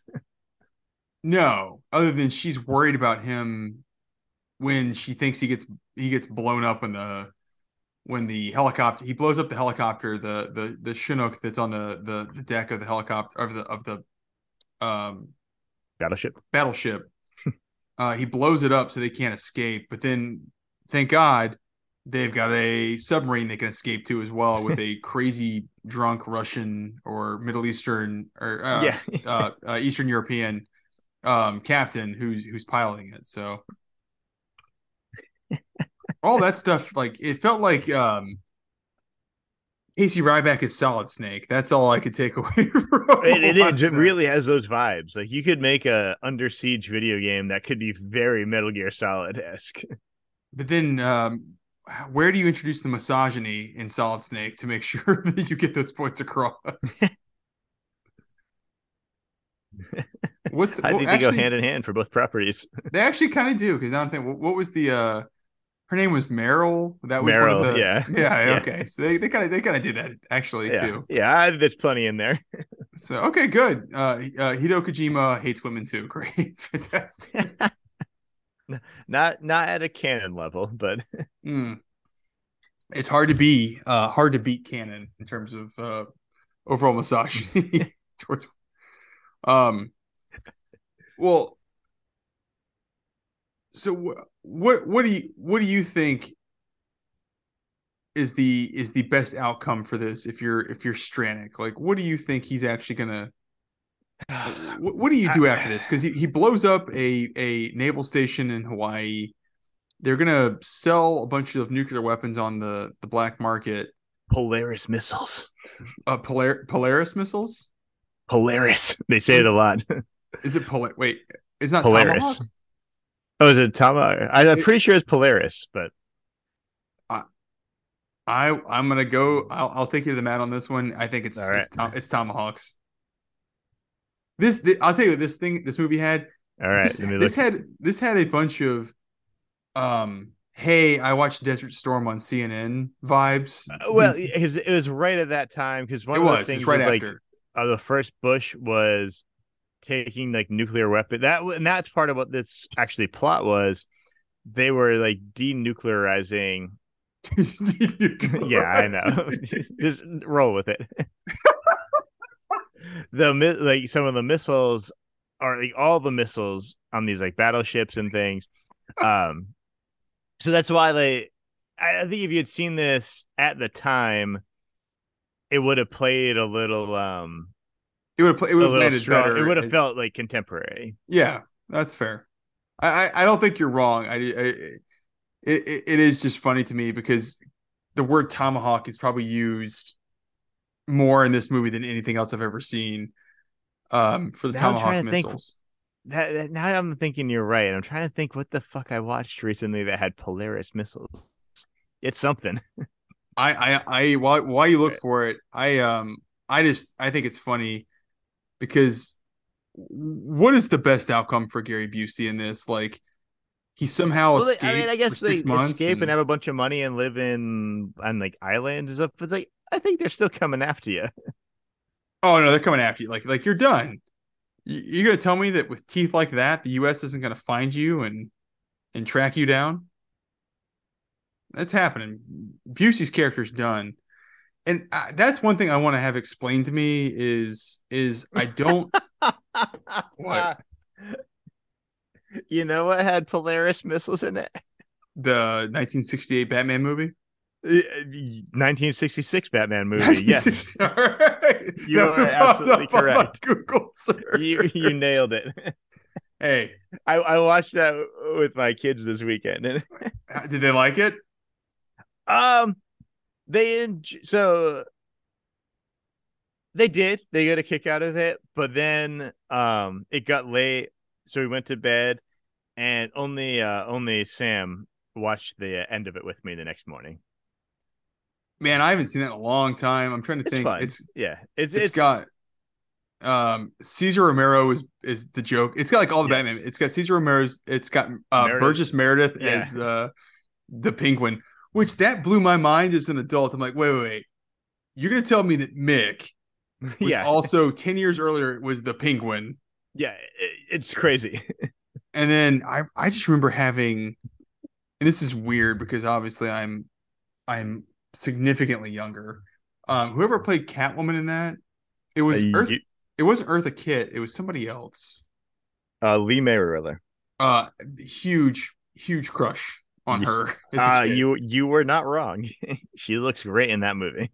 And I it was just funny to think about because she's even when I watched it as a contemporary, she's still significantly older. But yeah, it that landed with me more than it probably should have as a kid. Now I'm now looking at Lee Merriweather IMDb. Do we need to take a break? No, we're Give you a good. minute. Did she play uh the wife of Herman Munster in the Munsters too? Oh, I have no idea. Wow, we are going way off course. But they were Tomahawk missiles. All right, they were Tomahawk missiles. So I'd like to thank Polaris missiles for taking us that far off track. Yeah. So yeah, this movie feels like it was also predicated on hey, I watched the entire Gulf War on Yeah, and CNN when they were showing and re-airing clips of what do you call it, the missiles with cameras and heat-seeking capability built into it. They were yeah. broadcasting. I remember watching those news things as a kid. I do too. I remember, and actually somebody you know as well from high school. Uh, their dad was a doctor in Desert Storm, and I remember when we were watching it in like first grade or second grade, she had like a breakdown because her dad was overseas, and it's not Wow. funny, it's horrible, but it was like that's my memory of Desert Storm was somebody who actually had family that were there while it was going on, and yeah, this took a really weird, serious turn. So I'm going to turn this back to talking about something more funny. But it does feel like you're right. There's stakes in this that 1992 land a lot better.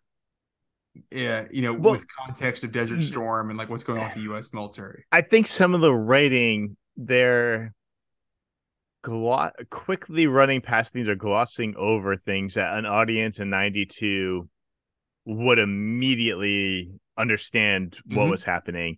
And watching it in like 2023, we're like a little behind of wait, what does that mean? What do they do? Where it's like, oh, they're doing this. And so I think there is a bit of a, and not You this is kind the of had to fault of be the there to movie. get It's it. just Kind plenty of had of to like be there to great get like it. 70s movies where I wouldn't fault them for this. But it's just you need the historical context. Yeah, I agree, and I mean, I was watching the original, The Taking of Pelham 123, and a lot of that's context of like, well, if you lived in New York in the 70s, that movie makes all the sense in the world. If you don't, You it may not land as well. you gotta trust it makes sense. Like, yeah. Right, and I think this is kind of the same thing of this works perfect in 1992. 2023, it probably doesn't. Man, this thing's 31 years. Is this Oh yeah. 31 years old? Yeah. My Wild. God. Well, I feel old. And Uh, Good news, you are. good news. You'll be in August. I will be in April. Um, and yeah, this definitely feels of its time. And Yeah, yeah.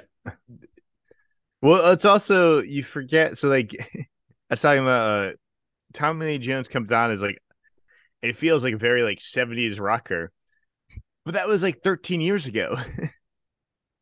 mm, So it's not yeah, like that's damn, that's like damn. that guy feels accurate for the time. Like, yeah. Yeah, well, all right. I'm gonna do a quick Google. While you're googling, I want to give a shout out to Kamini in this. Feels like he's the guy who like puts everything together. He's like the HR guy for all this I for their terrorist plot. think you're right. Sorry, I was looking up the Sticky Fingers Rolling Stone album came out in April of 1971, and that is shorter in terms of distance From to Under yeah. Siege as it is Under Siege is to today, which is oh man. So like someone being really into that album in It's not crazy. 1992 It's not crazy. It's like is okay, the way guy's more just legitimate than us doing a podcast on about Under Under Siege. Siege. Yeah. It's exactly the Yeah. wow, we really tied that together, and I'm gonna go kill myself. So it's great. Great. Which is weird. I like Under Siege and I like the Sticky Fingers album. They're both really good. So hey. Yeah, there's a like 12-hour long podcast we could do on what that means for our culture, but Sticky Fingers or Under Siege. or just what that phenomenon of 1971 feels as relevant as like 1992, and like I think I don't know, like it's Man, we're going backwards then, aren't we? yeah, um, or I don't know, something along those lines. But there's something about where we are as a we've frozen certain elements in our culture of like anything from like you don't hear a lot of music from like 1951, Mm-mm. but there's like a certain point in time where I don't know, it's like you listen to like the classic rock radio station here, and it's mostly the same music they were playing 20 years ago with a little bit like mixed in. And there's like a frozen element in time of like certain things in culture right now of like yeah, I don't know, that like No, there's like a 50, 60 year period that's all homogenized. I feel like I agree, and I love I love that we're getting super deep yeah. on uh the cultural zeitgeist and over the last 50 years on a movie about called Under Siege. That Um, the zeitgeist cared about Stephen Seagal for five well, years, you know what?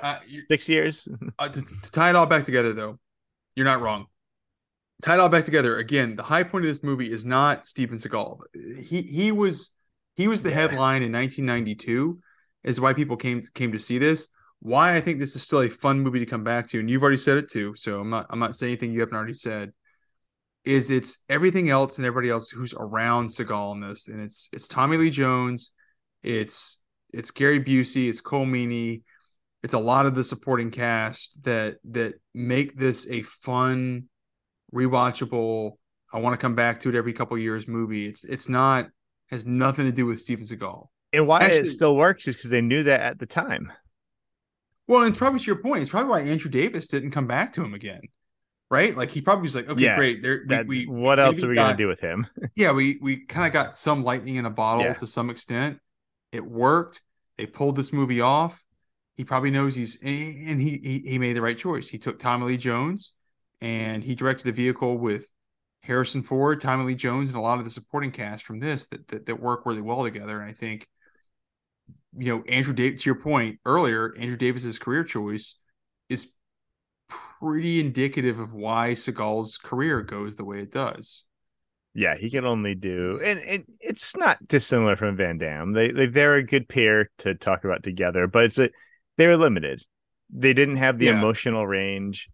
So once these action movies started to fade from being the big blockbusters. Like they just couldn't. They had nowhere to go to. Why? But why? Like Bruce Willis and even like Stallone, or even like it really gives credit to Schwarzenegger that they stayed stars. They found places to go to. Well, And these and guys just could not. I think to your point, like Stallone's a good example. I've never seen it, so I will caveat it, but like Stallone 4 years from now, 5 years from now is doing Copland, and he's trying to Yeah, he puts on weight for pivot. that. He's playing. Yeah, Yeah, that's yep. and uh, I was actually trying to look at Schwarzenegger's IMDb. Which Um, so he's talking about Schwarzenegger. Andrew Davis directed Collateral Damage. oh, Just want to throw that's that a out there. bad movie. I think Uh, so talking about Davis, so he does a couple years after this, like Chain Reaction, which is not a good movie, but I remember seeing that in theaters. But I don't think the problem with that movie was the directing. no, it's the I premise I and might I might say some of the problem with Chain Reaction, or not some of the problem with Collateral Damage, might be the directing. Like but that might also be that's 2002, and it might yeah. just be they're trying to do That was a something movie that was wholly trying to capitalize different to on. break through in 2002. Yeah, it's a different time, and like we got to do something to do something. We can't. This isn't 1992. Like we got to differentiate ourselves from what's out there. They had to, but Collateral Damage to me was a movie that was 100% capitalizing on 9/11. That was like one of the first big Yeah. action movies I Okay. remember coming out after 9/11, and I feel like that's what it's pointing back to, those same sensibilities of Schwarzenegger plays a firefighter, his family's killed in a terrorist attack. It feels like they're trying to go for a specific mindset for that movie. Yeah. But Yeah. yeah, Yeah. no, Yep. anyway, I think I'm going back to what we were talking I about. know. All right. I do think that Andrew Davis's career choice of stepping away from Seagal obviously was the right one long term, and two, it's indicative of why this movie works. Is all their talent is actually like on the bad guys, and they Oh have some yeah, it makes decent supporting good guys, but man, Tommy Lee Jones is just he's batting 1,000 in this, and really having to sell a lot of stuff that Seagal just can't it, meet him on and in it terms of really ability. it feels like Andrew Davis met with Gary Busey and Tommy Lee Jones and all these guys, and it was like, all right, you you know who Stephen Seagal is. You guys have to bring all the energy. Like he's not bringing anything. You guys have to like make this a movie, and like they are because they are always throwing 100 miles an hour. Like And Tommy Lee Jones, like he brings an energy that's just a lot of fun that you just don't get so, from and so even Busey or I but yeah. So with Tommy Lee Jones, I had one issue a little bit with it, but and it's a bit intentional in the script and in I think in the movie of um. So he has a scene where he's talking to the basically the Pentagon, um, and I did enjoy they the set design on the Pentagon is a lift from Doctor Strangelove, and then Tommy Lee Jones is he's intentionally acting crazy to make them as part of his plan of like, oh, like they're gonna not know what to do because like they're not gonna know what I'm gonna do because I'm just acting like a crazy person. Um, and so some of the stuff he says is very reminiscent of the general from Doctor Strangelove, who's like interested in like the purity of essence things. It's he goes on like a rambling speech where he brings like touches on that a tiny bit. So it's a nice touch, but his energy in that is so big and crazy. But he's also so big and crazy at other times, and I think he's meant to be a little unhinged. But I could never find my footing with him. Of is he completely crazy is he smart and has everything planned out and knows what he's doing? I could never quite find where he was at as a character, as being a smart villain or just a crazy villain. And I don't know. I don't I know. Where th- did you fall on that? I think he's supposed to be a smart villain. That's how I took it, was that at his heart he is a smart villain who is using the crazy approaches, a misdirect, so people think he's so effectively he's being underestimated by the U.S. government. So whatever he's going to do, they're not going to anticipate what his actual motive or his actual direction is going to be. Okay. That's how I Yeah, took it. how about it? Well, because I think we've left out like all these guys they brought on board as like caterers and things are building these like are welding these like giant rigs for them to like unload all these like missiles and things. Like it's a pretty elaborate plan he's got going on here. What do you think the dessert is for this party? I mean, they have the welding torches. I'm gonna go like a creme brulee.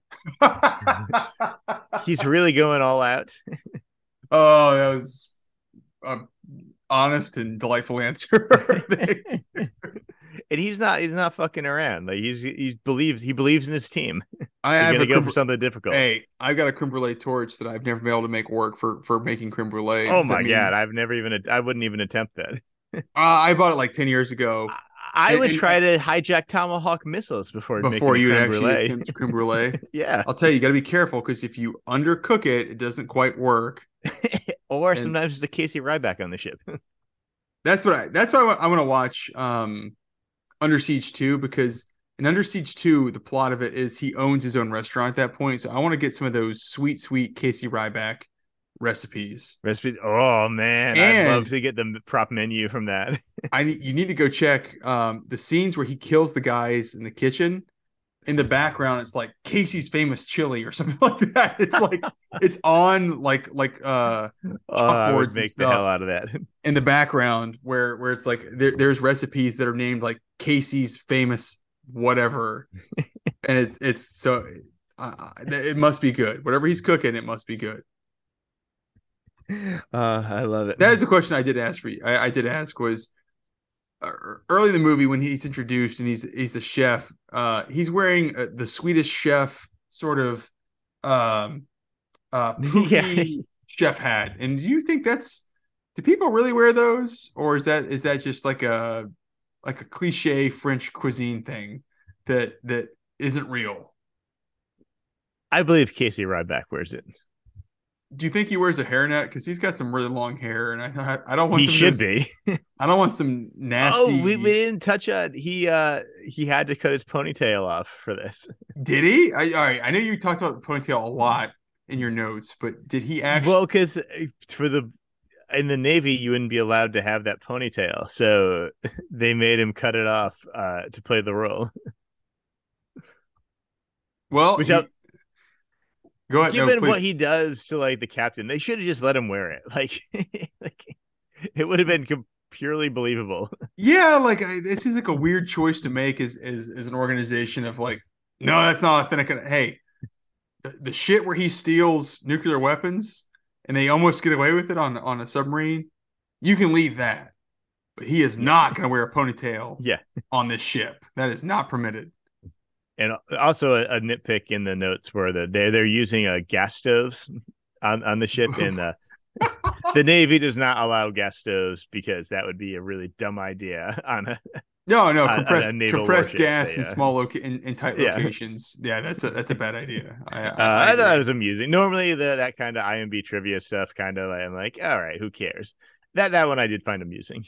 What do you think the most useless IMDb trivia was that you saw on this movie? I'd have to look again. I don't know. Um, Was it related to all of the people that Seagal has actually physically beat up on set, or was it because he's uh, notorious? We talked about it earlier before we started the episode, but Seagal is notorious for beating up stunt doubles, and he broke Sean Connery's wrist about a decade before this, making Never Say Never Again. And he's also known for, and I'm not sure when exactly it happened, shitting his pants on set when somebody choked him out after he said, "I can't be choked out." And some other stunt guy, I can't remember what the guy passed away recently. We talked about it on another episode, but Seagal was basically going around gloating that he cannot be Yeah, he had a special technique to not be choked out. Yeah. and so Gene LaBelle, I think he's a stunt guy or maybe Mm. even an ex martial arts fighter. Yeah, yeah. And He's like a long career, like yeah, famous. he's passed away, but if this is a true story, man, God bless Gene LaBelle, because it is one of the best stories of um okay. In 1991, LaBelle was working as a stunt coordinator for Out for Justice. And it is alleged that at some point Seagal announced that due to his extensive training, he was immune from chokes, which that doesn't make any sense.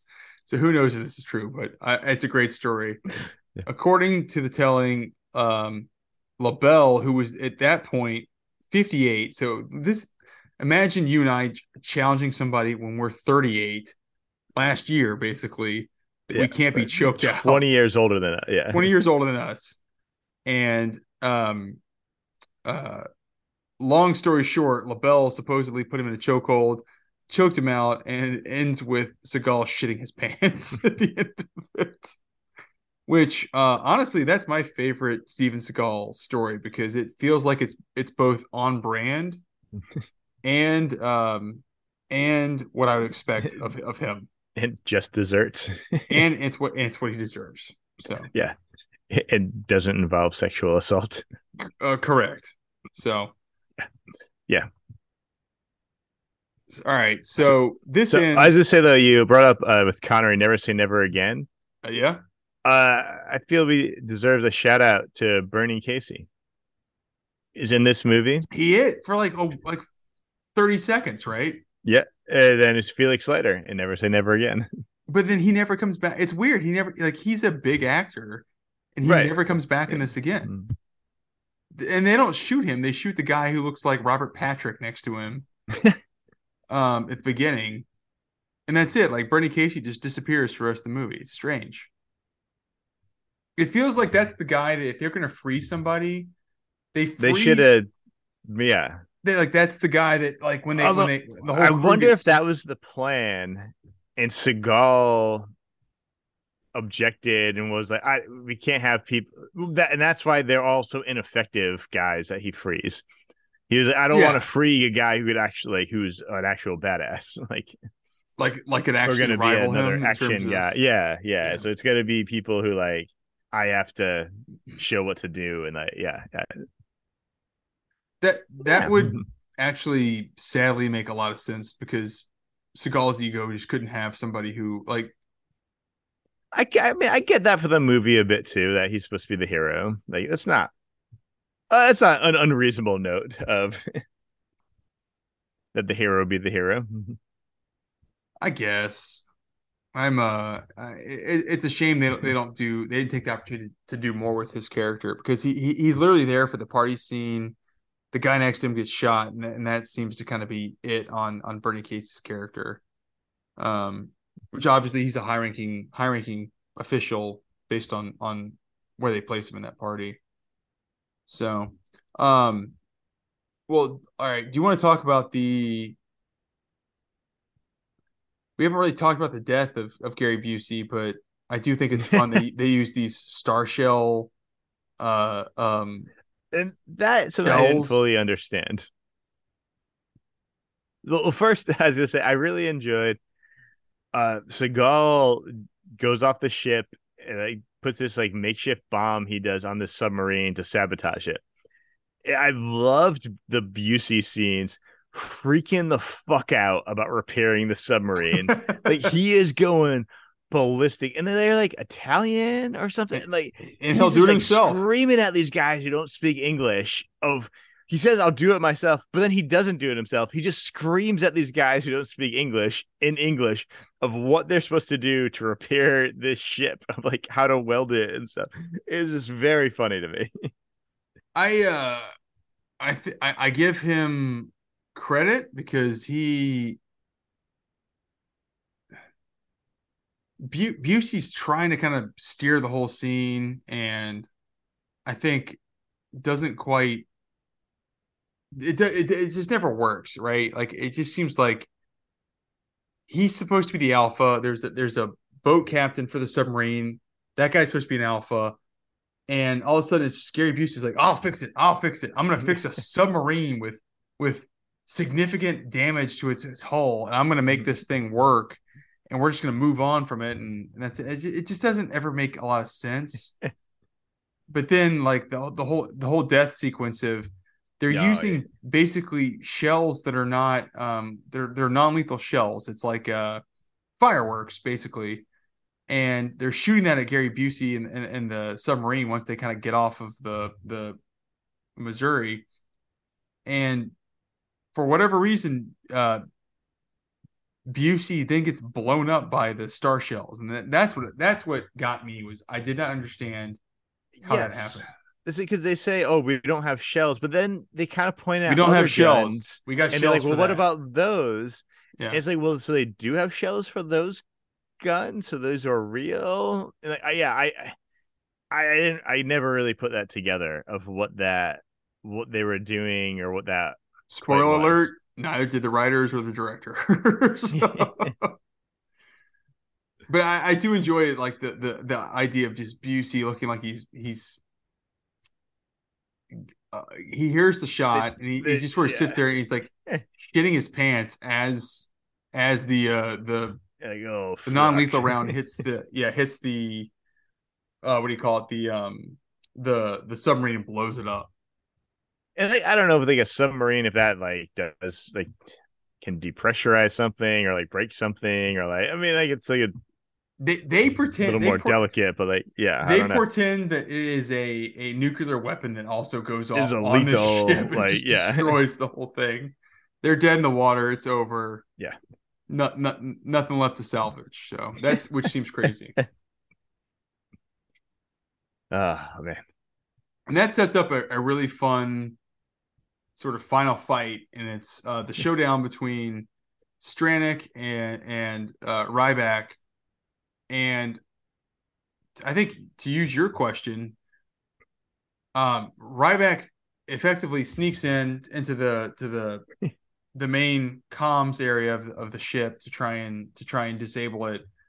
I think, if I'm not mistaken, um, Stranik has already launched a couple of tomahawks towards Hawaii, and that's like now the Yes. Yeah. MacGuffin is he's going to blow up Yeah. Hawaii, and um, as soon as he captures Seagal, he doesn't shoot him.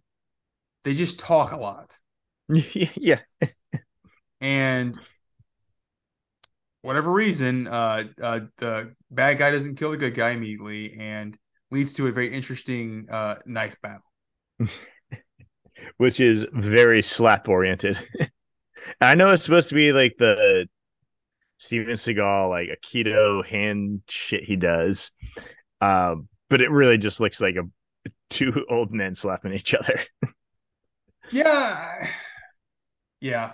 I'm not going to defend it. That's accurate. That's 100% accurate. And then in a very funny then that so then they both have like knives at one point too. And so it's like the same thing with knives.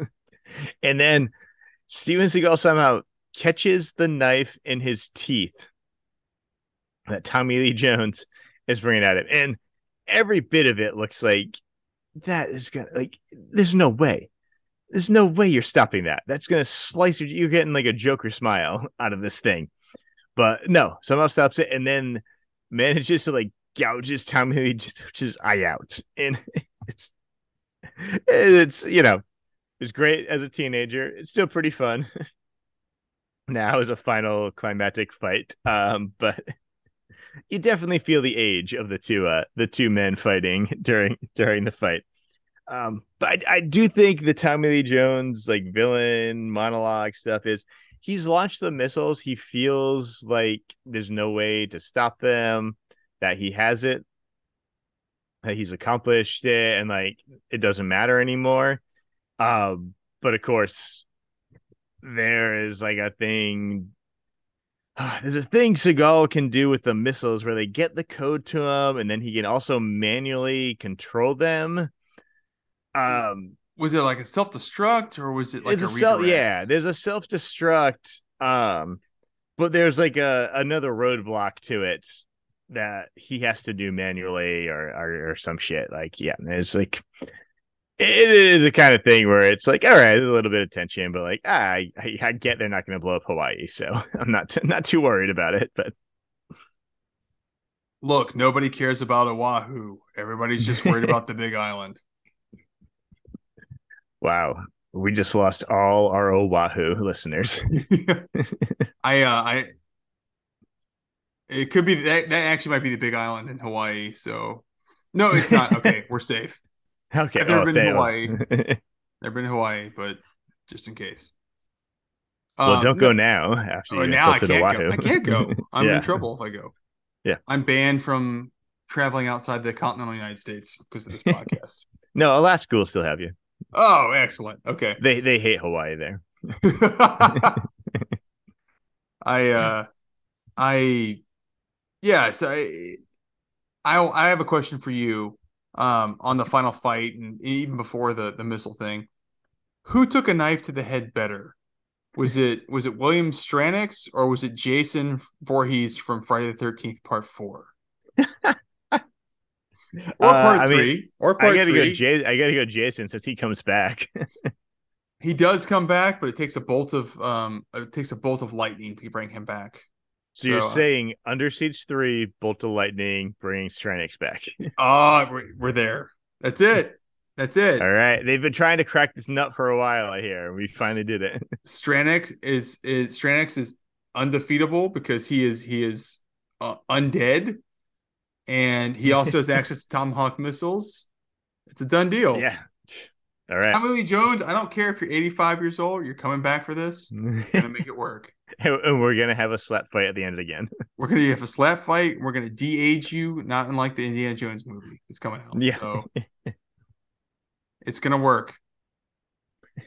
All right. So we're pretty much at the end. Anything else you want to hit on? Are we? Um, Of the movie, at least. I do like the final fight. I do enjoy the weird slow-mo cut of Tommy Lee Jones' eye being gouged out. Nice. Yeah. And then the knife in the head. No, the only thing I will say, and this is just a point of contention, I guess, was I know you weren't a big fan of it, or at least I'm putting words in your mouth. I don't think you're a big fan of it. The sort of at the end, probably in the third Uh, act, Ryback gets a bunch of kind of buddies to tag along as sort of like helpers, if you will, for the action sequences to retake the ship. I kind of liked it. I do think it plays into it's taking energy away from Seagal, and that works well. Um, Even though it's a Die Hard movie's about a guy being on his own. that was my. I probably need to watch in like 6 months because I was watching it through the lens of a Die Hard on a battleship. Mm-hmm.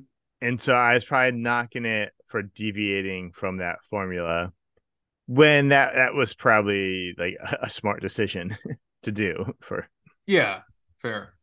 Yeah. So yeah, I probably colored my viewing a good bit watching it. I think the actors around him are not maybe significantly better, but I do think it brings a fun energy to the end, and it's kind of McClane with buddies type thing, Yeah. except they're active in the whole effort. So um that was all. I actually like that aspect of it. And again, it sort of de-emphasizes Seagal's role in the whole thing, which is probably not a bad thing. Yeah, and it's surprising now watching it. But like it it almost feels weird watching it. We're like, wow, they used him in the appropriate way because you're so used to like that not happening. Well, to your point, right? I think the ego he probably brings to the table after this movie because it's a hit. Weirdly, he's bringing an ego that's uninformed of why the movie is successful. And Yeah, it the movie's was like successful not because of because of you. Like it was, yeah, exactly.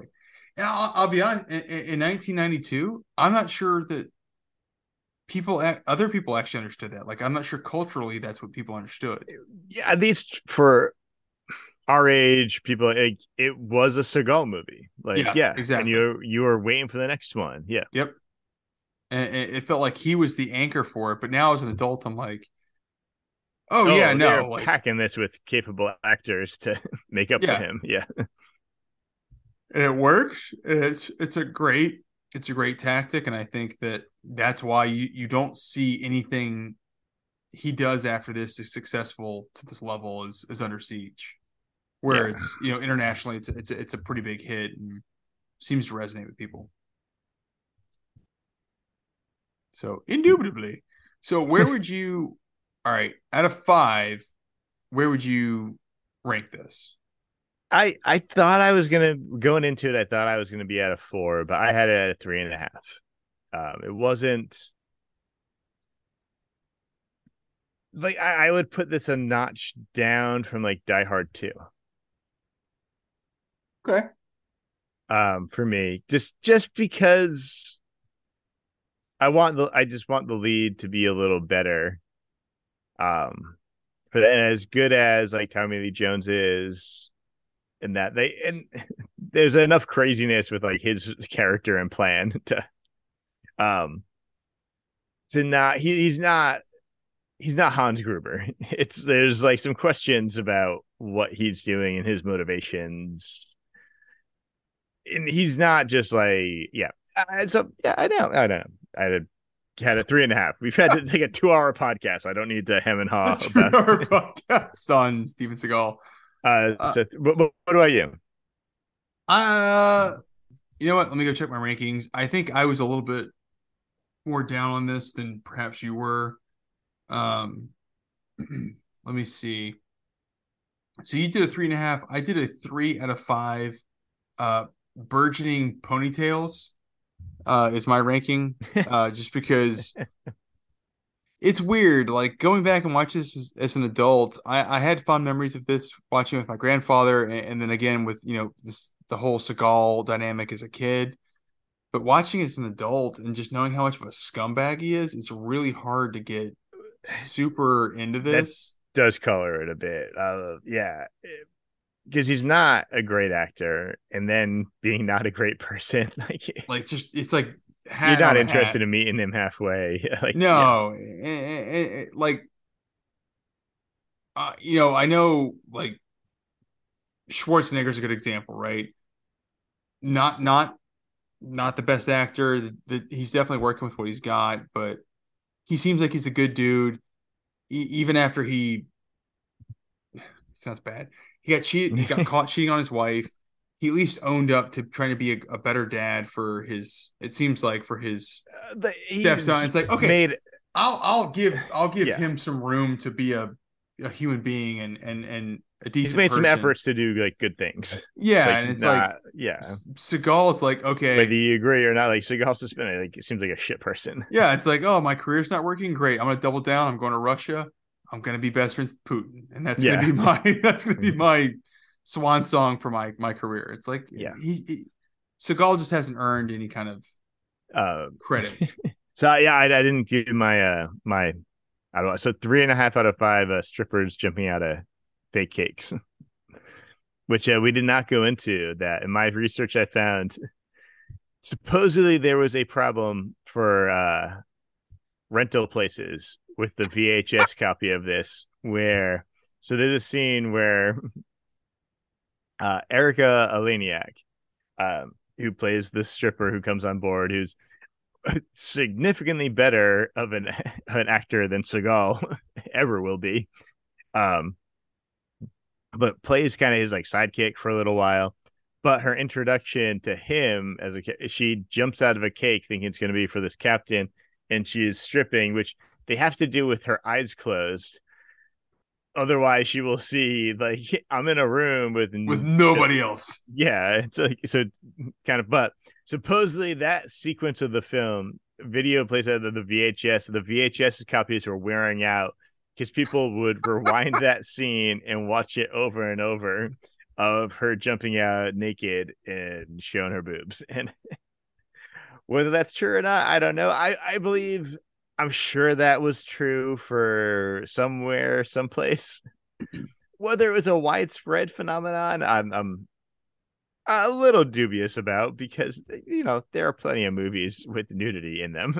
Like, Yeah, I think but my mention for that was Basic Instinct. If I'm not mistaken, that was the same year. I feel like that was more but renowned maybe for this was a its. movie like 14-year-old boys could rent or would rent, Yeah, it's true. and that more than Basic Instinct. So I don't know. I'm willing to give it some credence, but Fair. Yeah. So you're telling me that there's not a bunch of kids who want to watch a Verhoeven knockoff of a oh God, what is his name? Of a Hitchcock movie? Like you're telling me that that's not a lot of teens, preteens who are too up on that. All I can say is right around this time, I owned a VHS copy of Caddyshack, and I watched the nude scenes in that a whole bunch. So, oh Lacey. yeah, anecdotally, I suppose that supports this Oh this no, story. like 100%. Like